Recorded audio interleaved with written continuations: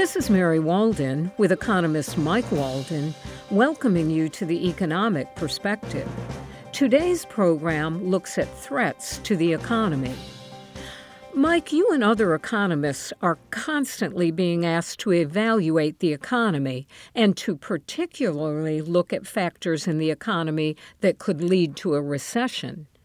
It seems to me this is a tall order since there are so many things that could derail economic growth. Am I right? Well, you're certainly right. And in fact, Deutsche Bank, which is a major world bank, obviously headquartered in Germany, recently published a paper where they listed not 5, not 15, not 20, but 30 major threats to continued economic growth in the world economy. Now, I don't have time to go through all 30 of them, but among them are potential for a recession in China, potential for a recession in Europe, the direction of interest rates, are they going up and down, the impact of continued federal government borrowing, Brexit, that is the breaking of the ties, economic ties between the UK and Europe, European parliamentary elections, and the Italian fiscal crisis. There actually is a fiscal crisis going on in Italy right now. Now, I might throw in more to that list. I might throw in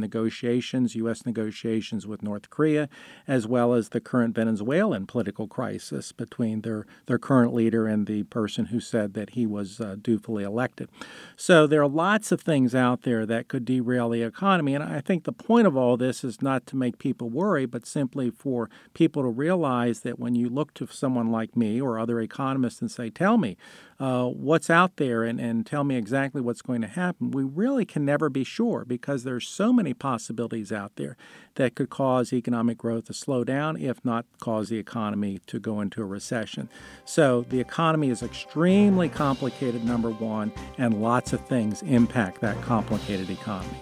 I'm Mike Walden. And I'm Mary Walden for the Economic Perspective, an NC State Extension program from the Department of Agricultural and Resource Economics.